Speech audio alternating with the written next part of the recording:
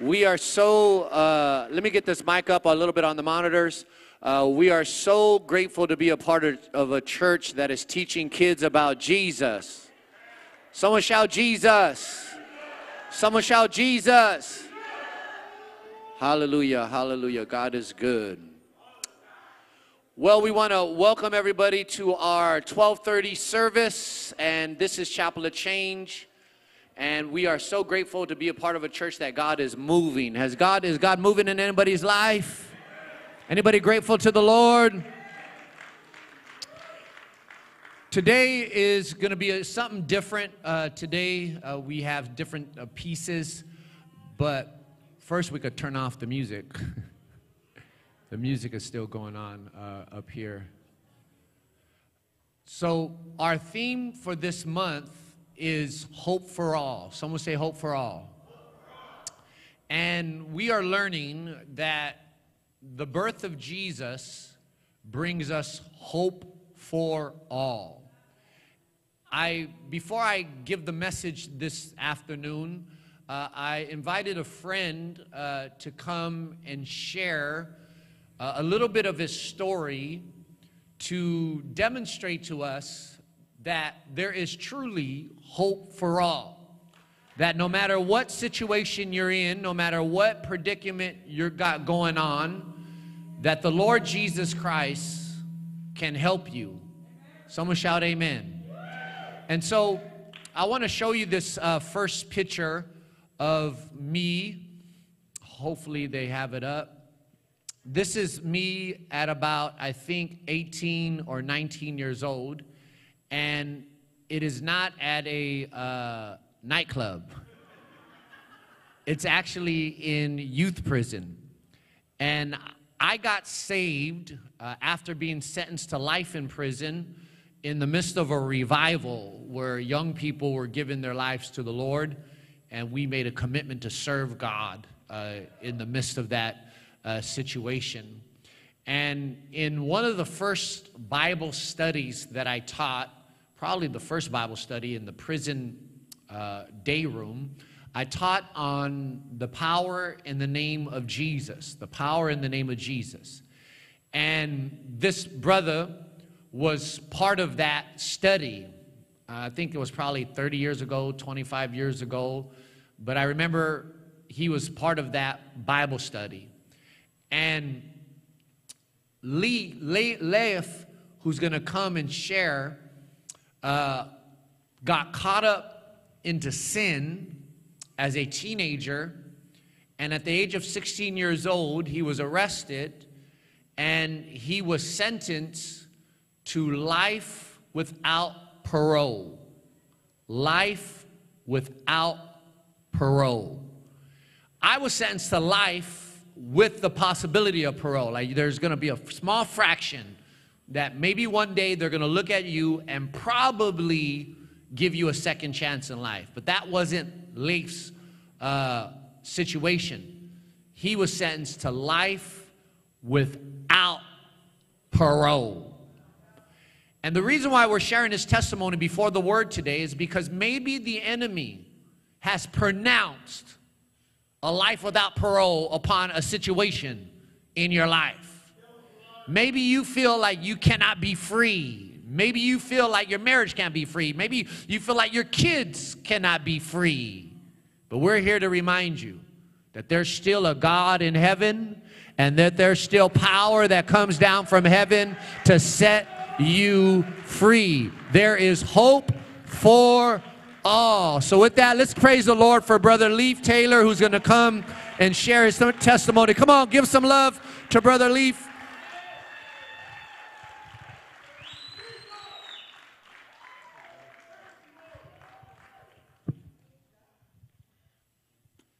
First, I just want to say that it is truly an honor and blessing and miracle to be standing here with you guys today. Every morning I wake up, I'm just filled with so much gratitude and humility at what God has done in my life. And I think it's very important that I continue to share what He's not only done, but continues to do. I do want to start off real quick. I know time is short and I got a lot to cover, but I wanted to share a passage with you guys real quick. out of the book of Ephesians, chapter 3, verse 20. And the Word of God reads, "Now unto him who is able to do exceedingly abundantly above all that we ask or think, according to the power that works in us, to him be glory in the church by Christ Jesus to all generations forever and ever. Amen." How many of you believe that God is able to do above and beyond what we can imagine or think? This verse has stayed with me since my early teenage years, and I held on to it, and I hid it in my heart, because I always knew that one day God was going to move, and he was going to move in a mighty way. I'm going to go ahead and just back up real quick and jump right into it. At the age of 5, I first realized I didn't have a father. He wasn't present. And I used to see my friends mingle around with their dad, and their dad helped them out, fix their bikes and stuff. And it made me ask myself, where's my dad at? Why isn't my dad around? Who is my dad? And it left me confused. I remember thinking that it was my fault he wasn't there, that I either did something wrong or there was something wrong with me. And it affected how I felt and thought about myself. And so I remember trying to turn to my mother for the love and acceptance, the reassurance that she wanted me, and I didn't get it. My mother suffered from alcohol addiction. And what she would do is she would often drop me off with people I didn't know so she can go out and drink. And all that did was confirm my feelings of rejection, that I wasn't wanted, because now she doesn't want me. She'd rather go out and drink than, to have me at home with her. And at that age, it was hard to process this stuff. I was exposed to a lot of domestic violence in the home. When my mom drank, she got real violent. She had a lot of hatred towards men, and at that age, I didn't understand why. Later on, I was informed that my mom had been raped when she was a young girl by her own brother, and so it explained her drinking and trying to mask that pain because she didn't know how to cope. One of the things that happened to me as a child is that we moved all the time. I could never stay in one school very long, so I would meet friends, and then we would up and leave, and then I would lose my friends. And I just remember thinking, my mom didn't care about me. She doesn't care how I feel. She doesn't care about my friends or anything.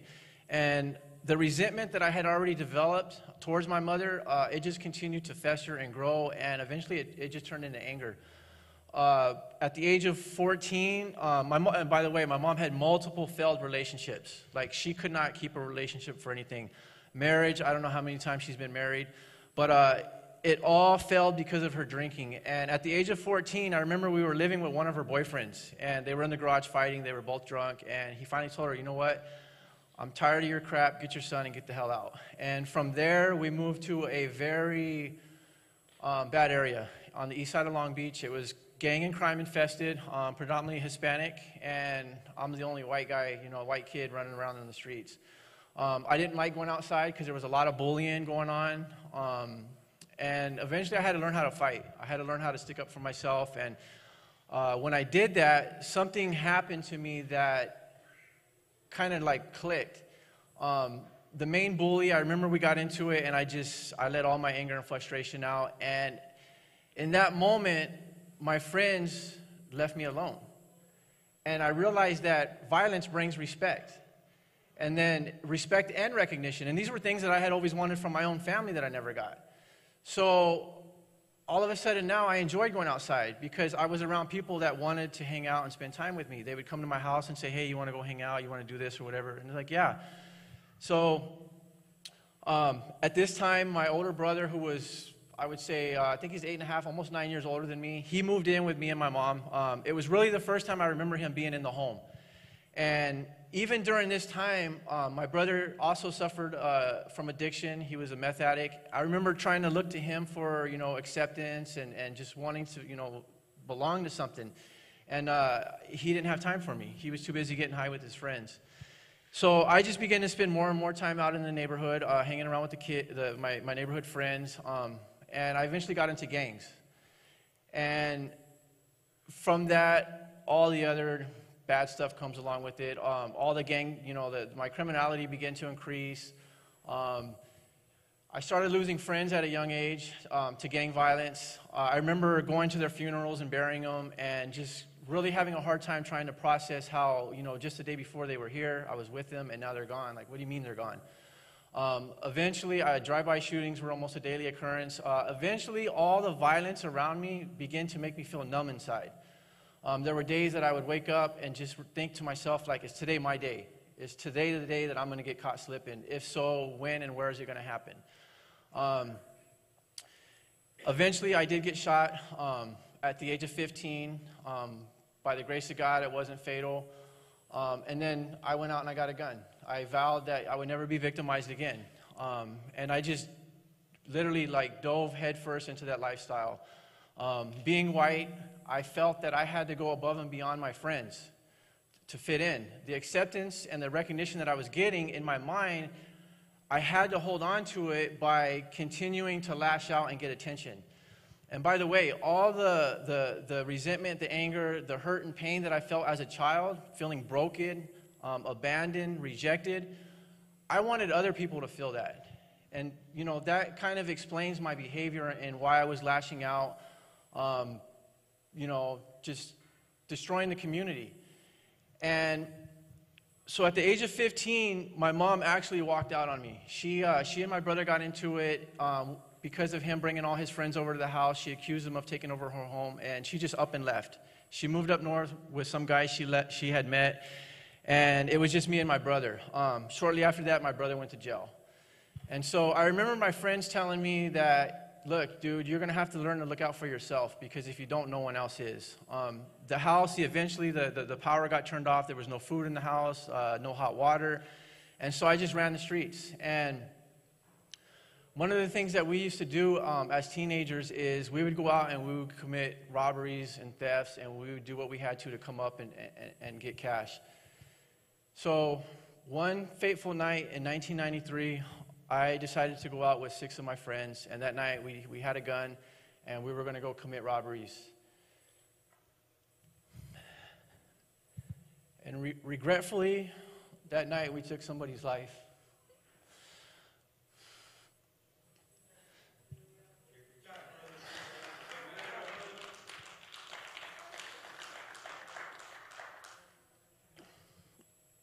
I was arrested approximately 3 months later. And that was the arrest that led to my incarceration. It's hard to sit here and fathom how my life got to the point where not only I was serving the devil, but I made that lifestyle okay in my mind. That I felt there was nothing wrong with going out and victimizing people, destroying neighborhoods, communities, and even entire families. It's something that, to this day, it doesn't sit well with me. And so at 16 years old, I get arrested, and I get tried as an adult. And ultimately, I'm convicted and sentenced to life without parole. At that age, you don't, like, I know when people would get incarcerated and go to jail, it was for a certain amount of time. There was usually a number in front of how many years you got. You know, 20 years, 25 years, 30 years, or whatever. And my sentence didn't have any numbers in front of it. And it really took about 8 years before it dawned on me that I was never getting out of prison. And prior to being sent off, though, I remember getting one last visit from my mother and my grandmother. And they left, not knowing if they were going to see me again. And they cried. And I remember going back to my room, and I had so much hurt and pain built up that I fell on my knees and I cried out. I said, Lord, I can't do this. Like, I'm sorry. It's too much for me to handle. If you have a plan for my life, I need you to show me, because if you don't, I'm checking out. I was ready just to take my own life at 16. And the very next day, I'll never forget, there was a staff member that came to my room, and he was a Christian, and he pulled me out of the blue and just asked me if I wanted to have a Bible study. And I was like, in that moment, I was like, only God would do something like that, especially after what had just happened. And God continued doing this throughout my incarceration, surrounding me by the right people, basically reassuring me that He was there, that He had me. And it gave me a lot of comfort. And we read in the New Testament about a peace that surpasses all understanding. And it was that peace that I had during that whole time. And I was just so grateful that not only for my salvation, that, you know, God stepped out of heaven, came to earth, and paid a debt that He didn't owe, but that He was able to give me eternal life. And just knowing that when He comes back, that I know where I'm going. And that's all that mattered to me throughout my incarceration. And so I just focused on His will for my life. I kind of looked at myself as a flower that had been planted. A flower doesn't get to choose where it's planted. The only thing the flower can do is grow where it's been planted. And that's what I did. I just grew in the Lord every day. I got closer to Him. I was serving Him. And just, it was important for me to, He laid down His life for me. I felt it was important for me to lay down my life for Him now. And so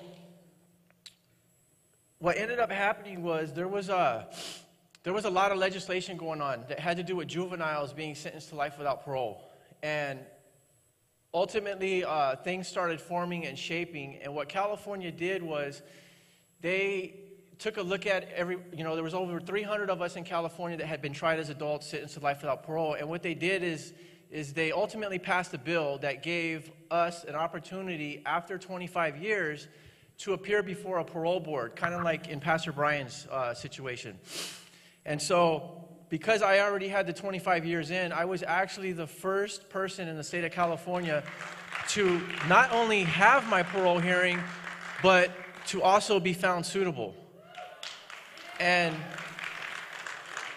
one of the things that I'll never forget is these commissioners are retired law enforcement officials. They've been dealing with the criminal justice system their whole life. So you're not going to go in there and get over on them. And I remember going in there, they had my file open, and they know more about you than you probably know about yourself. And they looked at my disciplinary history, it was clear. They looked at my confidential section, there was nothing there. And I had nothing but certificates and programming inside my file. And the thing is that the guys that have life without parole, we don't get to go to groups and get classes and all this stuff because we're never going home. They would rather save those spots for people that have a chance to go home. So the commissioners were like, how did you get all this? And not only how did you get it, why would you bother wasting your time doing this if you knew you were never going home? And I told the commissioners, you know what? First and foremost, that is just an example of what Jesus Christ has done in my life. And the second thing I told them was, it was important for me that I didn't die in prison the same person I went in as. And that just opened a whole door for a conversation. And, they wanted to know what kind of person, was that. And I told them I was very immature. I was selfish. I was reckless. I had a disregard for the law, authority, people's rights, and even human life. And so at the end of that hearing, they called me back in and they told me, you know what, Mr. Taylor, this was an easy decision for us. And they said, from the moment you sat down, you were likable. We were very impressed with the way you came across. We were very impressed with the things that you talked about. And we need you to go out there and we need you to help people. And so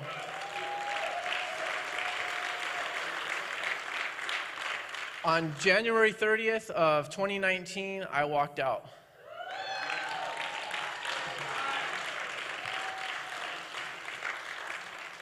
And one of the things that I had always told my family was, I don't know how, I don't know when, but I know who.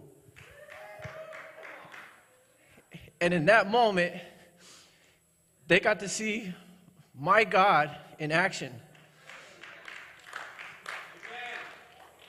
And so I think it's important that, I want to leave you guys with this. Oh, and by the way, I wasn't sentenced to life without parole one time, but I was sentenced twice. And the reason being is in 2004, I had been granted relief by the federal courts. My entire conviction had been vacated and my sentence was tossed out. I went back to court. I had 2 more trials. The third trial, I lost and I was resentenced to life without parole and sent right back to prison to do it all over again. And one of the things I told my family when they turned their back on God in that moment, I said, you know what? I didn't come to God to get out of prison. I said, God hardened Pharaoh's heart 10 times before he let the Israelites go. If he wants to put me through 10 public open trials, then that's his business. It's not for me to question.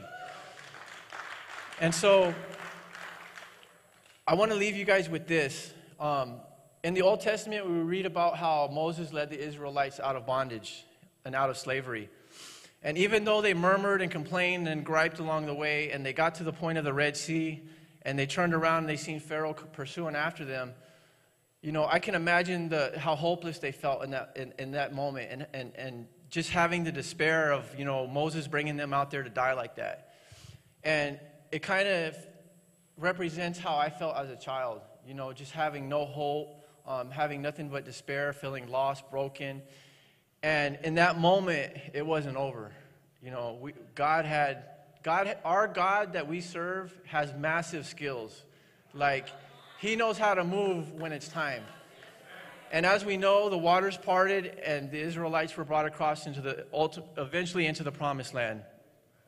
And so I just want to share this. No matter what your situation may be right now, no matter how hopeless, gloomy, or dark it may appear, just know that our God is still in the business of parting the Red Sea.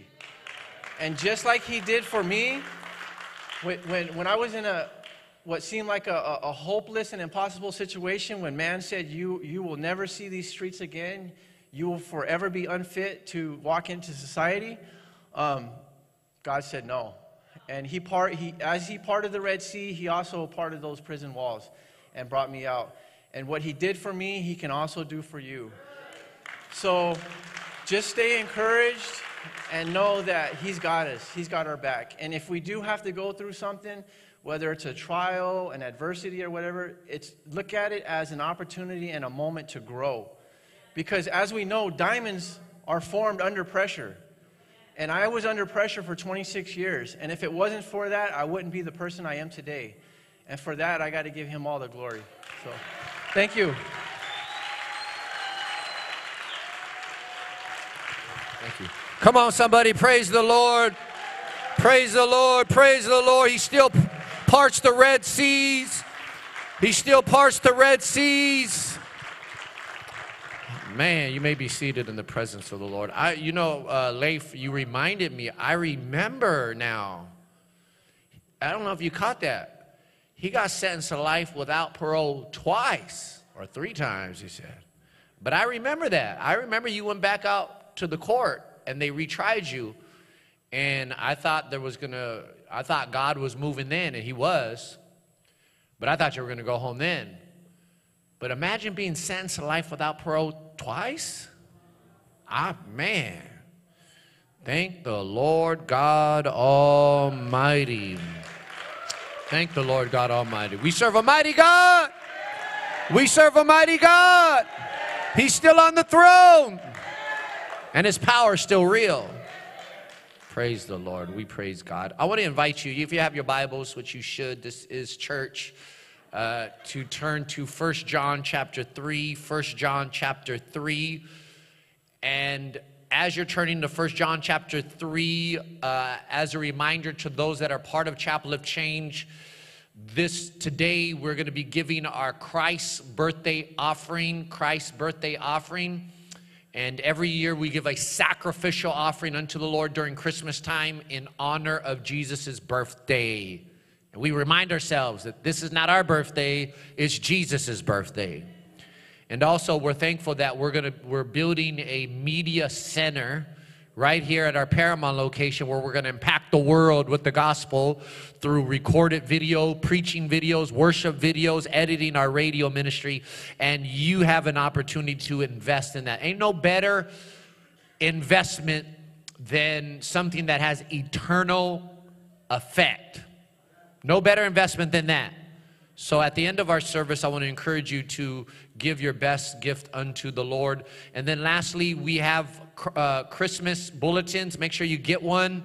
And it has all our Christmas gatherings. We're having 3 Christmas Eve services this Friday, starting off here at 7 p.m.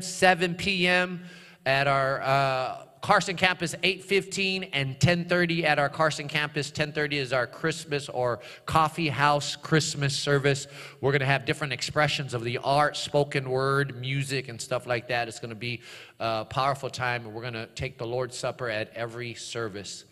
And then one Christmas Day service at our Carson campus, 12 noon, where every child gets a free gift on Christmas Day. That's at our Carson campus. But get this bulletin, invite somebody, pass this out, invite somebody to church. Now, we have been studying from the subject, hope for all. Hope for all. And the big idea for today is that Jesus gives us hope for all. That the birth of Jesus gives us hope for all.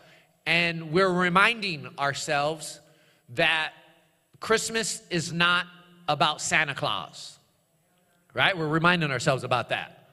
Why are you guys looking at me funny? I'm not hating on Santa Claus. He's a cool dude. He's all right. But nothing should replace Jesus.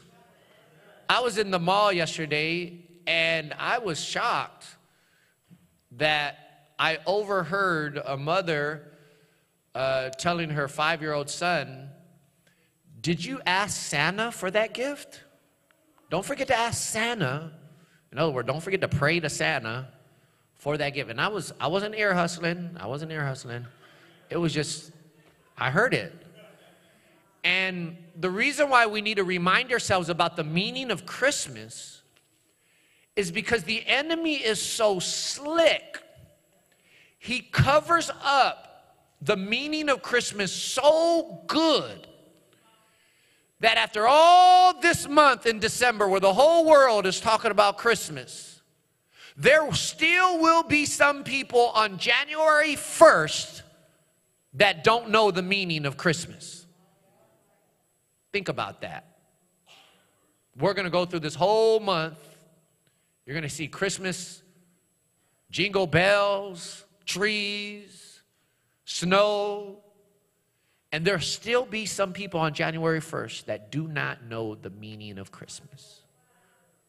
And that's why we have to remind ourselves the real meaning of Christmas. It's not about Santa Claus. He's all right, but it's not about Santa Claus. It's not about a reindeer. I'm not hating on Rudolph. Rudolph is cool with me. But we shall not replace Jesus. It's not happy holidays without Jesus. I said it's not happy holidays without Jesus. And the Christmas is about the birth of Jesus, and the birth of Jesus brings us hope for all. Someone say hope for all. In fact, our mission of our church is to give fresh hope to this hurting world. That's the mission of our church. That's why we exist. We exist to fight discouragement, fight depression, fight brokenness with the fresh hope of King Jesus and his kingdom. That's why we worship. That's why we serve. That's why we teach kids about Jesus. That's why we testify. That's why we exist and we're not dead. In fact, we give fresh hope by many ways. Our church gives fresh hope by multiple ways. Yesterday, Saturday, we had a crew of our church go to the local hospital, and on the patio, they worshiped the Lord and they prayed for people that will be in the hospital during Christmas Day. That's fresh hope on the front lines right there. Had a worship service on the patio of the hospital, praying for those that will not be with their family during this Christmas time. That's the church that you're part of. We on the front lines with fresh hope. We give fresh hope through multiple ways. About 2 weeks ago, a crew from our church flew to Guatemala, and they traveled to a village kind of deep in the jungle, a poor village, and they blessed that jungle, or not jungle, but blessed that village with fresh hope, including one of our youth leaders, Jonathan. That's a picture of him right there. 95 families in that village received a food basket. 200 children received a toy and school supplies and a blanket. Hello, somebody. One family received a solar panel over their hut so that their daughter can go to school in the middle of the jungle. Hello, somebody. That's fresh hope on the front lines. Pray for us. God willing, me and Brother Martin, Pastor Martin, are going to go to Guatemala early next year. And our prayer is that our church goes there at least once a year, and we send teams over there, and we build, hopefully, schools. We build churches. Maybe we put some solar panels on some additional homes. But we want to give fresh hope. Someone yell out, fresh hope. We're excited about that opportunity. So let's turn in our Bibles to 1 John chapter 3, and I'm going to read verses 1 through 5. It reads, "Behold, what manner of love the Father has bestowed on us, that we should be called children of God. Therefore the world does not know us, because it did not know him. Beloved, now we are children of God, and it has not yet been revealed what we shall be, but we know that when he is revealed," that's speaking of his second coming, "we shall be like him." Let me give you a side thought for a second. I'm surprised at how many people don't have a proper understanding of eternity. Eternity. And this is just a side thought, that so many people wrongfully believe that when Christians die, we become like angels. You ever heard that? They receive their angel wings. You ever heard that? Did you know that this walk with God is a walk of transformation? And that the moment that you surrender to the Lord Jesus Christ, it is a journey of transformation where we're becoming more and more like Jesus. More and more like Jesus. And the Bible teaches that when he appears, it says right here, that when he appears on the second coming, that we will be like him. Hello, somebody. Why would I want to be demoted into an angel? That's just a sidebar. Go back to the word. "For we shall see him as he is, and everyone who has this hope in him purifies himself, just as he is pure. Whoever commits sin also commits lawlessness, and sin is lawlessness." Verse 5 is our main verse for today.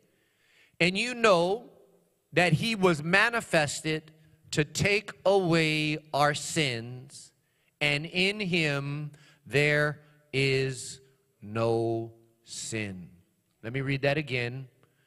Jesus was manifested to take away our sins, and in him there is no sin. Let us pray. Father, we thank you for your word this afternoon. We pray for revelation, that we might have illumination, that we might live in transformation. Help us, Lord. In Jesus' name we pray. And everyone says, amen. Last week, if you were with us, we taught from the broad subject, hope for all.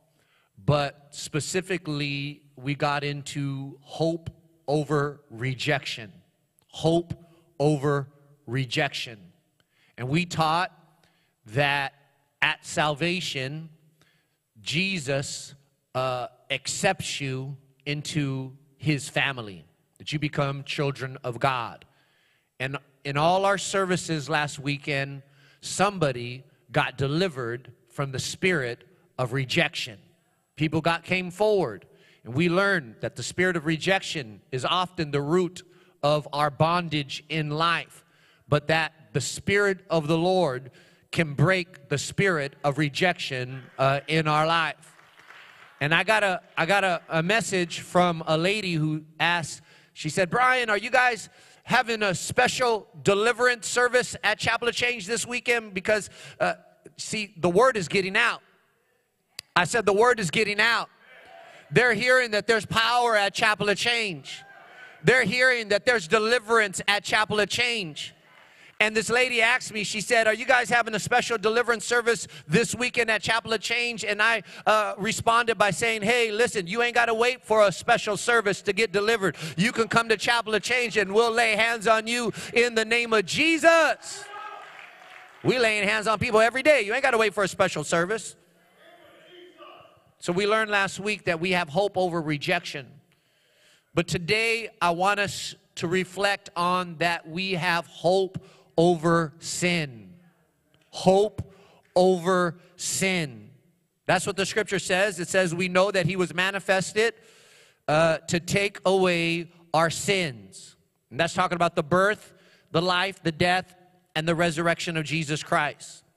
Now, to appreciate our hope over sin, we must first understand the corruption and the consequences to sin.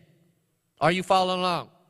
To appreciate our hope over sin, you must first understand the consequences and the corruption of sin. In other words, you're not going to appreciate the good news until you understand the bad news.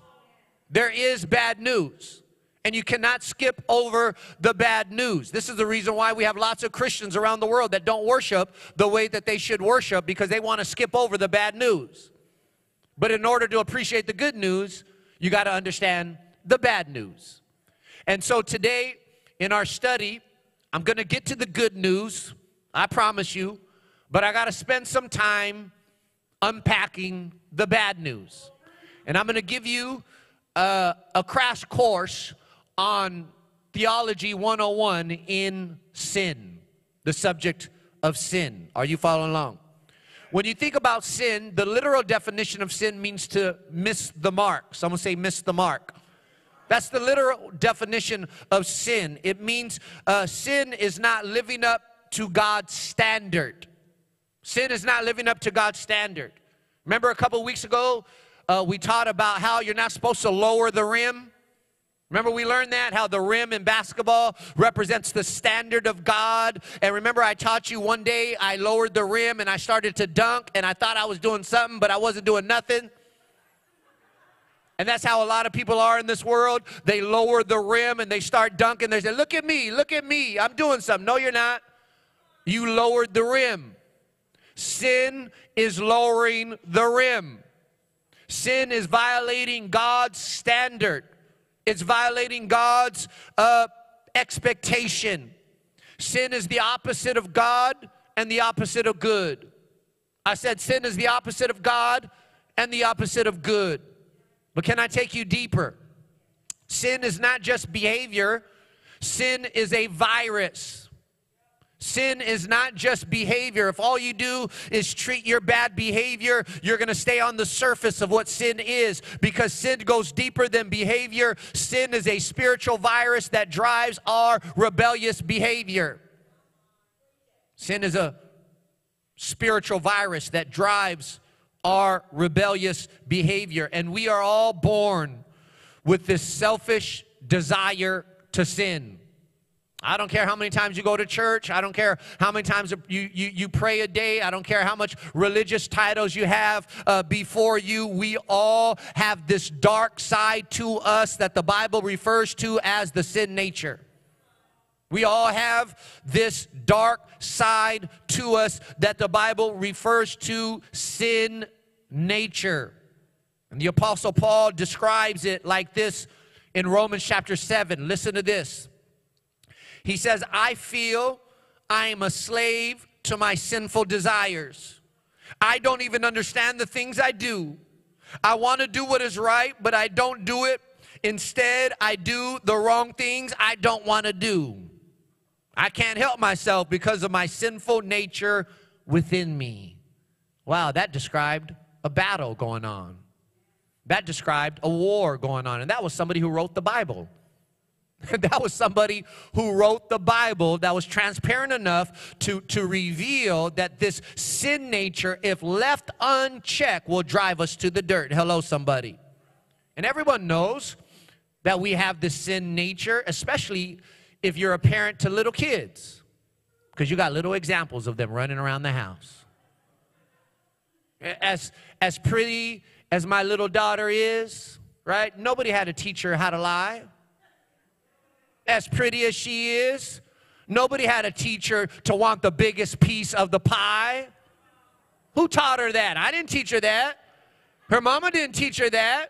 They ain't teaching that at Chapel Change Children's Ministry. I know that for sure. Someone will get fired.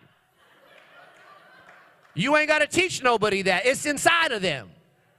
They're born with it. We're born with it. That's called the sin nature. That's the dark side of humanity right there. And we need to understand that sin corrupts everything. I said sin corrupts everything. And let me remind us that the world today is not how God originally created it. The world today is not how God originally created it. When God originally created the world in Genesis, He created this world with peace without chaos, love without hate, and joy without sorrow.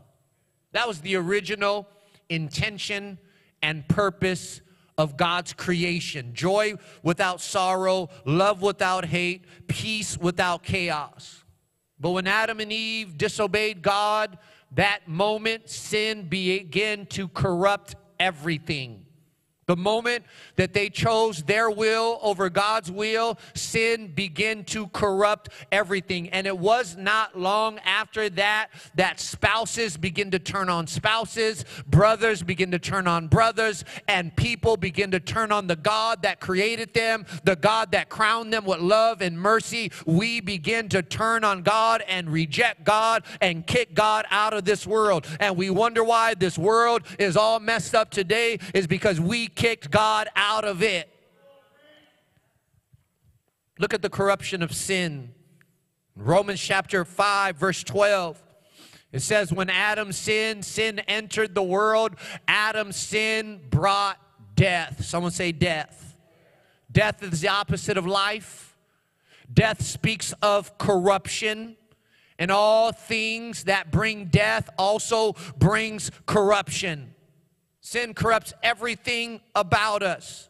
In Galatians chapter 6, verse 8, it says, those who will live only to satisfy their sinful nature will harvest decay and death. Sin corrupts our relationship with God. You cannot just give yourself to sin and expect God to move heaven and earth for you. You cannot just give yourself to sin and expect God to open doors for you. You cannot just give yourself to sin and expect God to bless you. Isaiah 59, it says, and it's your sins that have cut you off from God. Because of your sins, He has turned away and will not listen anymore. Sin corrupts our relationship with God. Sin also corrupts our relationship with one another. It corrupts our relationship with one another. Next year, to the glory of God, Laura and I will have been married 25 years next year, to the glory of God. And we've been journeying together since the age of 13 years old in life. And let me tell you something. When I sin against her, either in attitude or speech, I feel it. I may not know when I did it, but you feel it in the atmosphere. You just know. You wake up the next morning and something is off. Hello, somebody. Come on, don't leave me out here by myself. You may not know what you did, but you know it was done. Because sin corrupts relationships. Sin also corrupts our thinking. I am so surprised at so much unhealthy thought patterns in people today. So much unhealthy thought patterns in people today. And the root of that is sin. The root of that is sin. Sin will mess up your thinking so bad it'll have you call hell your home. It'll mess up your thinking so bad it'll cause you to call hell your home. I was reminded of this a couple weeks ago when we invaded San Quentin State Prison to preach the fresh hope of the gospel. I was in the middle of that yard with them 2,000 prisoners, and I began to talk to some of them. And one of them came and gave me his story. He began to tell me how he was sentenced to life in prison. He did 20 years. He got released. He did another robbery, got sentenced to life again, and now he knows he's going to die in prison. He knows he's never going to get out in prison, and he turns around to me and he says, man, I'm okay. I'm okay. And I was thinking in my mind, well, that's not okay. That is not okay. You may be okay, but that is not okay. Sin will corrupt your mind, have you call hell your home. And sin will corrupt our peace and our joy. Can I take you deeper? Sin is a killer. Sin and death go together. James the apostle warned us in chapter 1, verse 15. He said, our evil desires make us sin, and when sin is finished with us, it leaves us dead. Leaves us dead. See, a lot of stuff inside of me dies when I sin. A lot of stuff inside of me dies when I sin. Sin kills my passion for God. Sin kills my passion for prayer. Sin kills my identity. There's so many people walking around this world in an identity crisis. You know why? You could trace it down to sin, killing who they are. Sin kills my passion for church and worship. Have you ever done something like you know you're not supposed to do on a Saturday night, and you woke up on Sunday morning and said, I don't want to go to church today? Come on, somebody, tell the truth and shame the devil. Because if you give yourself to sin, it will kill your passion for church. We need to understand that sin has consequences. Sin has consequences. Romans chapter 6, verse 23 says, the wages of sin is death. Sin has devastating consequences. Sin causes depression. Sin causes divorce. Sin causes anxiety. Sin causes shame. Sin causes burdens to weigh down on our back, that we end up being like spiritual hunchbacks of Notre Dame, walking through this world with our face shoved into the dirt because of the sin, the burden that's on our back. Can I take you deeper? Sin is also an invitation for demonic influence. Sin is invitation for demonic influences. If you give yourself to a particular sin, soon you'll be wrestling with the spirit of that sin.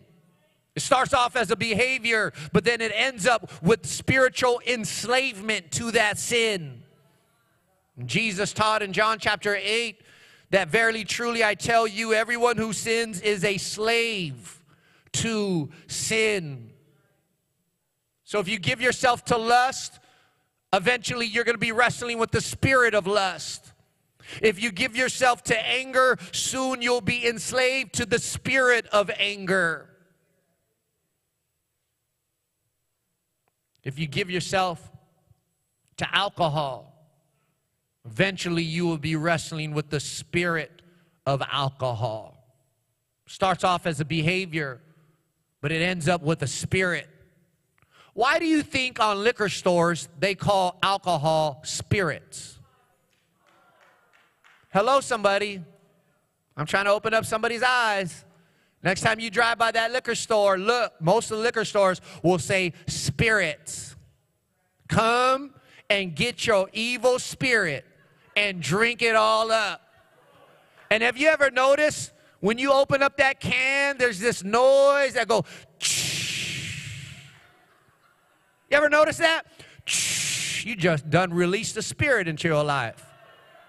And let's drink it up. We're just going to drink it up and drink it up. And then you wonder why you turn into another individual.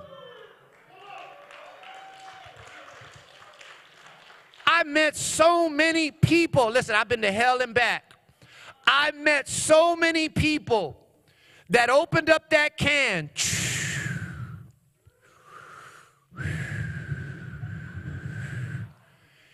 And they woke up the next day in the LA County Jail. Woke up the next day in the LA County Jail. Didn't know what they did. Didn't know who they killed. Didn't see the red light that they passed and caused an accident. And you know what's cold about that? Is that they're going to spend the rest of their life in prison not knowing what they did. That's cold. I don't even know what I did. I don't even know what happened. 30 years later, what did you do? All I remember was,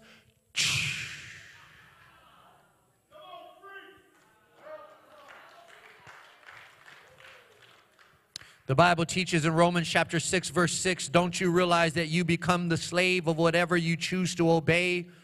You can be a slave to sin, which leads to death. I think about my own testimony. Think about my own life.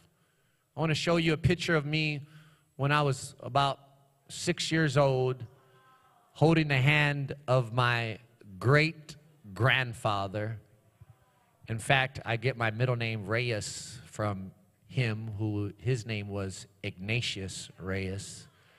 And I remember that during this time, and when I was a little bit older too, my mom was raising 4 boys and 1 girl, and she got us involved in baseball. And we were like a baseball type of family. We would go all the way to Lomito Little League, and we would play baseball. And she was a baseball mom, and we would sell licorice at the baseball little store. We even spent the night at the little store one time because we were a baseball family. And at this time, I did not imagine that I would eventually do 16 years in prison. At this time, I did not imagine that eventually I would be responsible for killing somebody. I wasn't going to baseball, hitting the ball, and say, I better hit this ball because eventually I'm going to go to prison. No, could not imagine that. I just wanted to have fun. I just wanted to party. I just wanted to get high. I didn't want to do anything necessarily against anybody. I just wanted to party. I just wanted to hear the sound. But see, that's what the devil does to get us there. He feeds us lies just to get us there. Because if he could just get us there, he'll take control after that. So he gets us there. I just want to party. I just want to have fun. That's all I want to do. And I put my foot in and end up slipping in and breaking my neck. That's why the old folks used to preach, sin will take you farther than you want to go and keep you longer than you want to stay. Sin will keep you farther than you want to go and keep you longer than you want to stay. The good news is that the birth of Jesus reminds us that we have hope over sin. That's the good news, that we have hope over sin. That's what the scripture says. You know that he was manifested to take away our sins. And that word take away means to lift up. It means to carry away. It means to remove. That the birth of Jesus removes our sin. The life of Jesus, the resurrection of Jesus, the suffering of Jesus, the death of Jesus removes the power of sin off of our life. It removes the burden of sin off of our life. You remember what John the Baptist said when he first saw Jesus? He said, "Behold, look, the Lamb of God, which takes away the sin of the world." The Lamb of God. The Lamb of God. What is that? It's God's solution for our sin. Jesus is God's solution for our sin. Not the world's sin, because the sin will send you to, or the world will send you to a psychotherapist, some of y'all. But Jesus is our solution for sin. And Jesus removes the penalty of sin. He removes the penalty of sin. You know that there's eternal consequences for sin? There's eternal consequences for sin. The Bible calls it hell. The Bible calls it eternal fire. The Bible calls it the lake of fire. And I think in our generation, we need to hear more preaching on hell. That there is eternal consequences to our sin. And the Bible describes hell as a prison filled with people weeping and gnashing their teeth in complete darkness, unquenchable fire, and unbearable torment. That's not a place you want to go. That's not a place you want to be. Thanks be to God that the birth of Jesus, the life of Jesus, the death of Jesus, the resurrection of Jesus removes the penalty of sin. For the Lord says, I will forgive their wickedness and I will never again remember their sins. Jesus also removes the power of sin. The power of sin. Romans chapter 6 says, for sin shall no longer be your master. See, in Jesus, we are freed from the power of sin. See, those who call upon the name of Jesus will receive salvation. Those who live for Jesus will receive transformation. Those who call upon the name of Jesus will receive salvation. Those that live for Jesus will receive transformation. And as you are transformed by the power of the Holy Spirit, He simultaneously gives you power over the sin that once dominated your life. God begins to transform us from the inside out. He begins to transform our likes and our dislikes.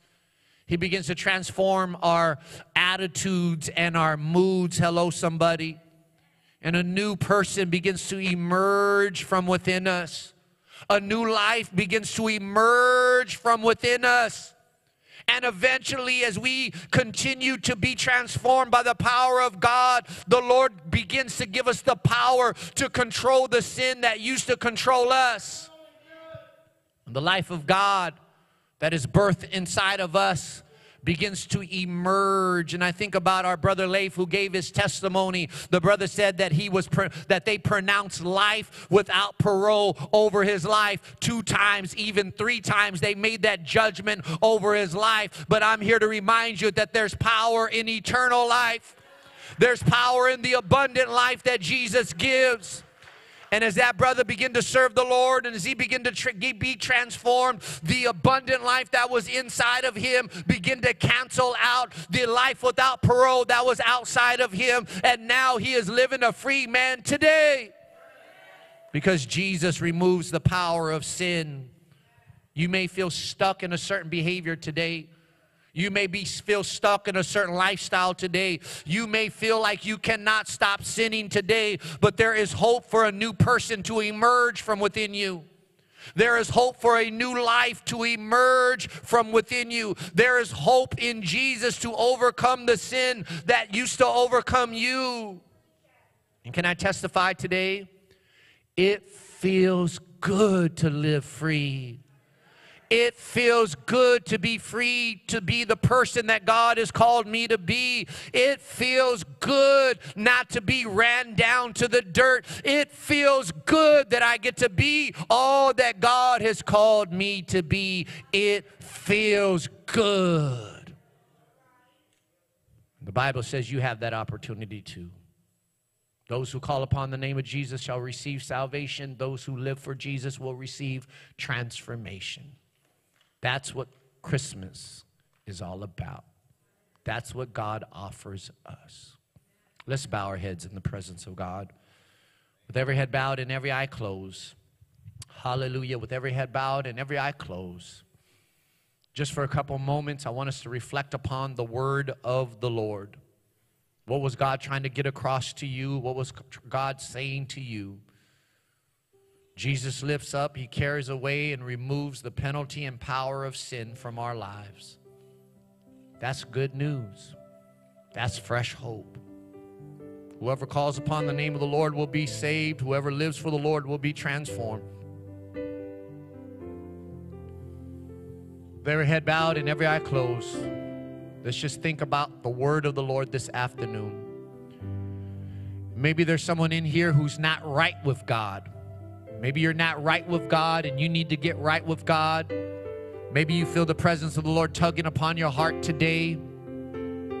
The Bible teaches when you hear the voice of the Lord, do not turn the other way, but respond to God.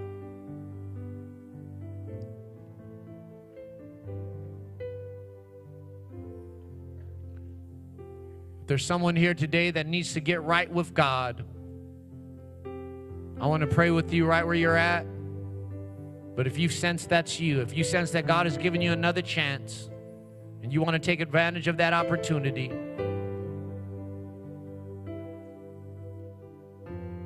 if you need to get right with God, I want to invite you to stand up on your feet right where you're at and I'll pray with you.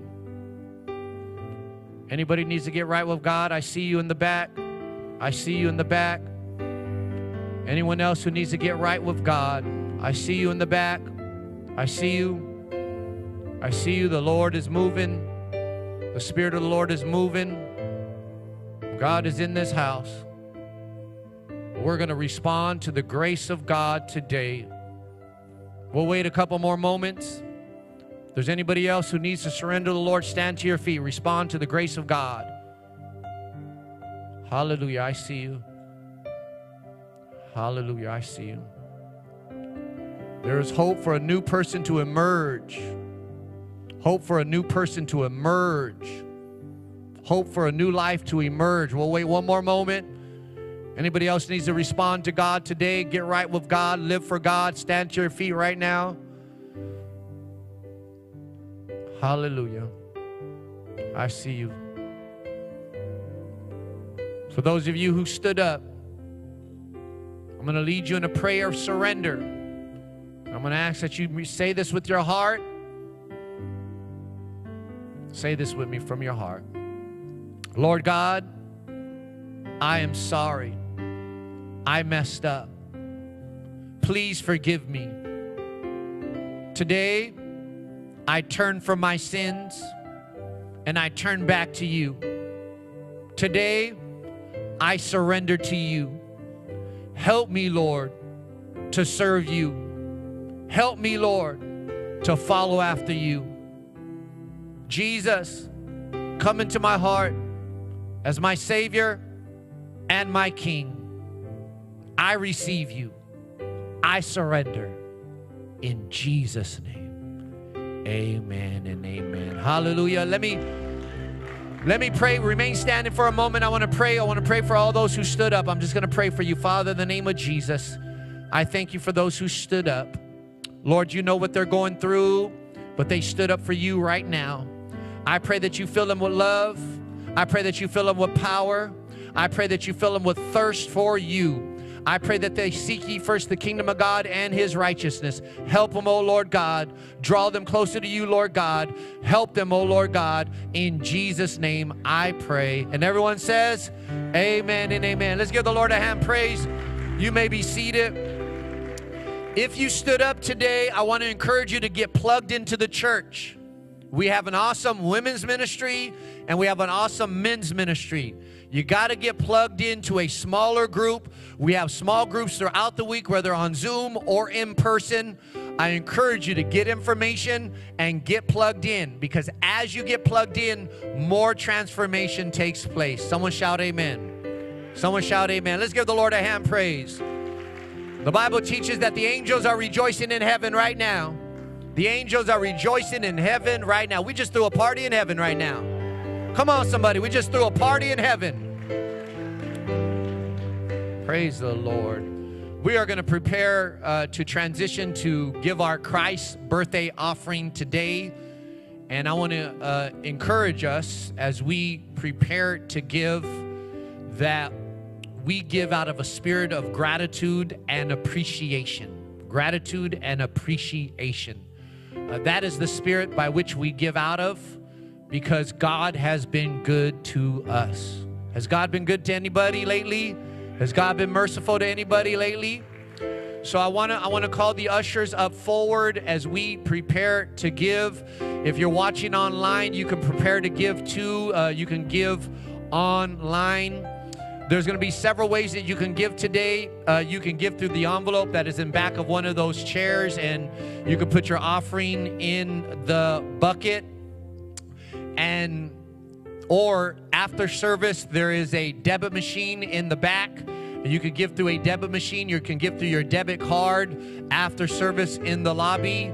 Or you can give online. If you're watching online, you can give at chapelofchange.org. There is a way to give by your phone. Also, you go to our webpage and you text Chapel to that number that is available. But we want to give out of appreciation to the Lord. So this is a special offering that we give, our Christ birthday offering. And I'm going to share with you what our family does as a tradition the last couple years is we take our kids. We got 3 kids, 12-year-old boy, 10-year-old girl, 7-year-old girl, and we sit around the table and we say, okay, we're going to prepare our hearts to give our Christ birthday offering. And we explain to them the meaning of giving. We explain to them that Jesus taught it's better to give than to receive. We explain to them the principle, the spiritual principle of sowing and reaping. We explain to them how Jesus taught, as much as you give, you will receive. As much as you give, you will receive. But we're also trying to break the back of greed in their life, because everybody has that greediness. And every time we give unto the Lord, we break the back of the spirit of greed that tries to hold us down. Every time we give unto the Lord, we break the back of greed. Now, we teach at Chapel of Change that it's not equal giving, but it's equal sacrifice. It's not equal giving. Everybody's at different stages and phases in our life, so we never compare giving to one another. The key is sacrifice. Are we giving a sacrifice unto the Lord? Remember the Magi, when they came to the baby Jesus, what did they do? They gave an offering. They gave an offering to Jesus. So I want to encourage you to sacrifice today. As you prepare to give, a couple announcements to give. Don't forget, this Thursday, we're finishing off our Armor of God Bible study. This Thursday, right here in the sanctuary at 7:15, youth ministry as well as children's ministry. That's happening as well. We are looking for people to serve as part of our host team, ushers and greeters. So if you want to serve, we encourage you to sign up in the lobby. Also, we're looking for people to serve, particularly ladies, to serve in our children's ministry. We're going to be opening up our nursery next year, and so we need volunteers that will help set up, volunteers that will help Pastor Bo and Tammy with the children's ministry. Pray about that, giving back in that regard. If you know anybody who needs to hear the testimony today or the message today, we'll be giving the same testimony and the same message tonight at 4:30 at our Carson campus. I want to encourage you to text somebody, invite them to go to our Carson campus tonight so that they could hear the testimony of fresh hope. And don't forget, this Friday, 3 Christmas Eve services. We're going to take the Lord's Supper, 7 p.m. here, 8:15 Carson, 10:30 Carson, where we're going to worship the Lord on Christmas Eve. So we're going to pray over the offering. We're going to collect the offering, and then I'll come back and dismiss with a blessing. Let us pray. Father God, we thank you for the ability to give. We worship you through this offering. Receive these funds for your kingdom. In Jesus' name, amen and amen. Let us give unto the Lord.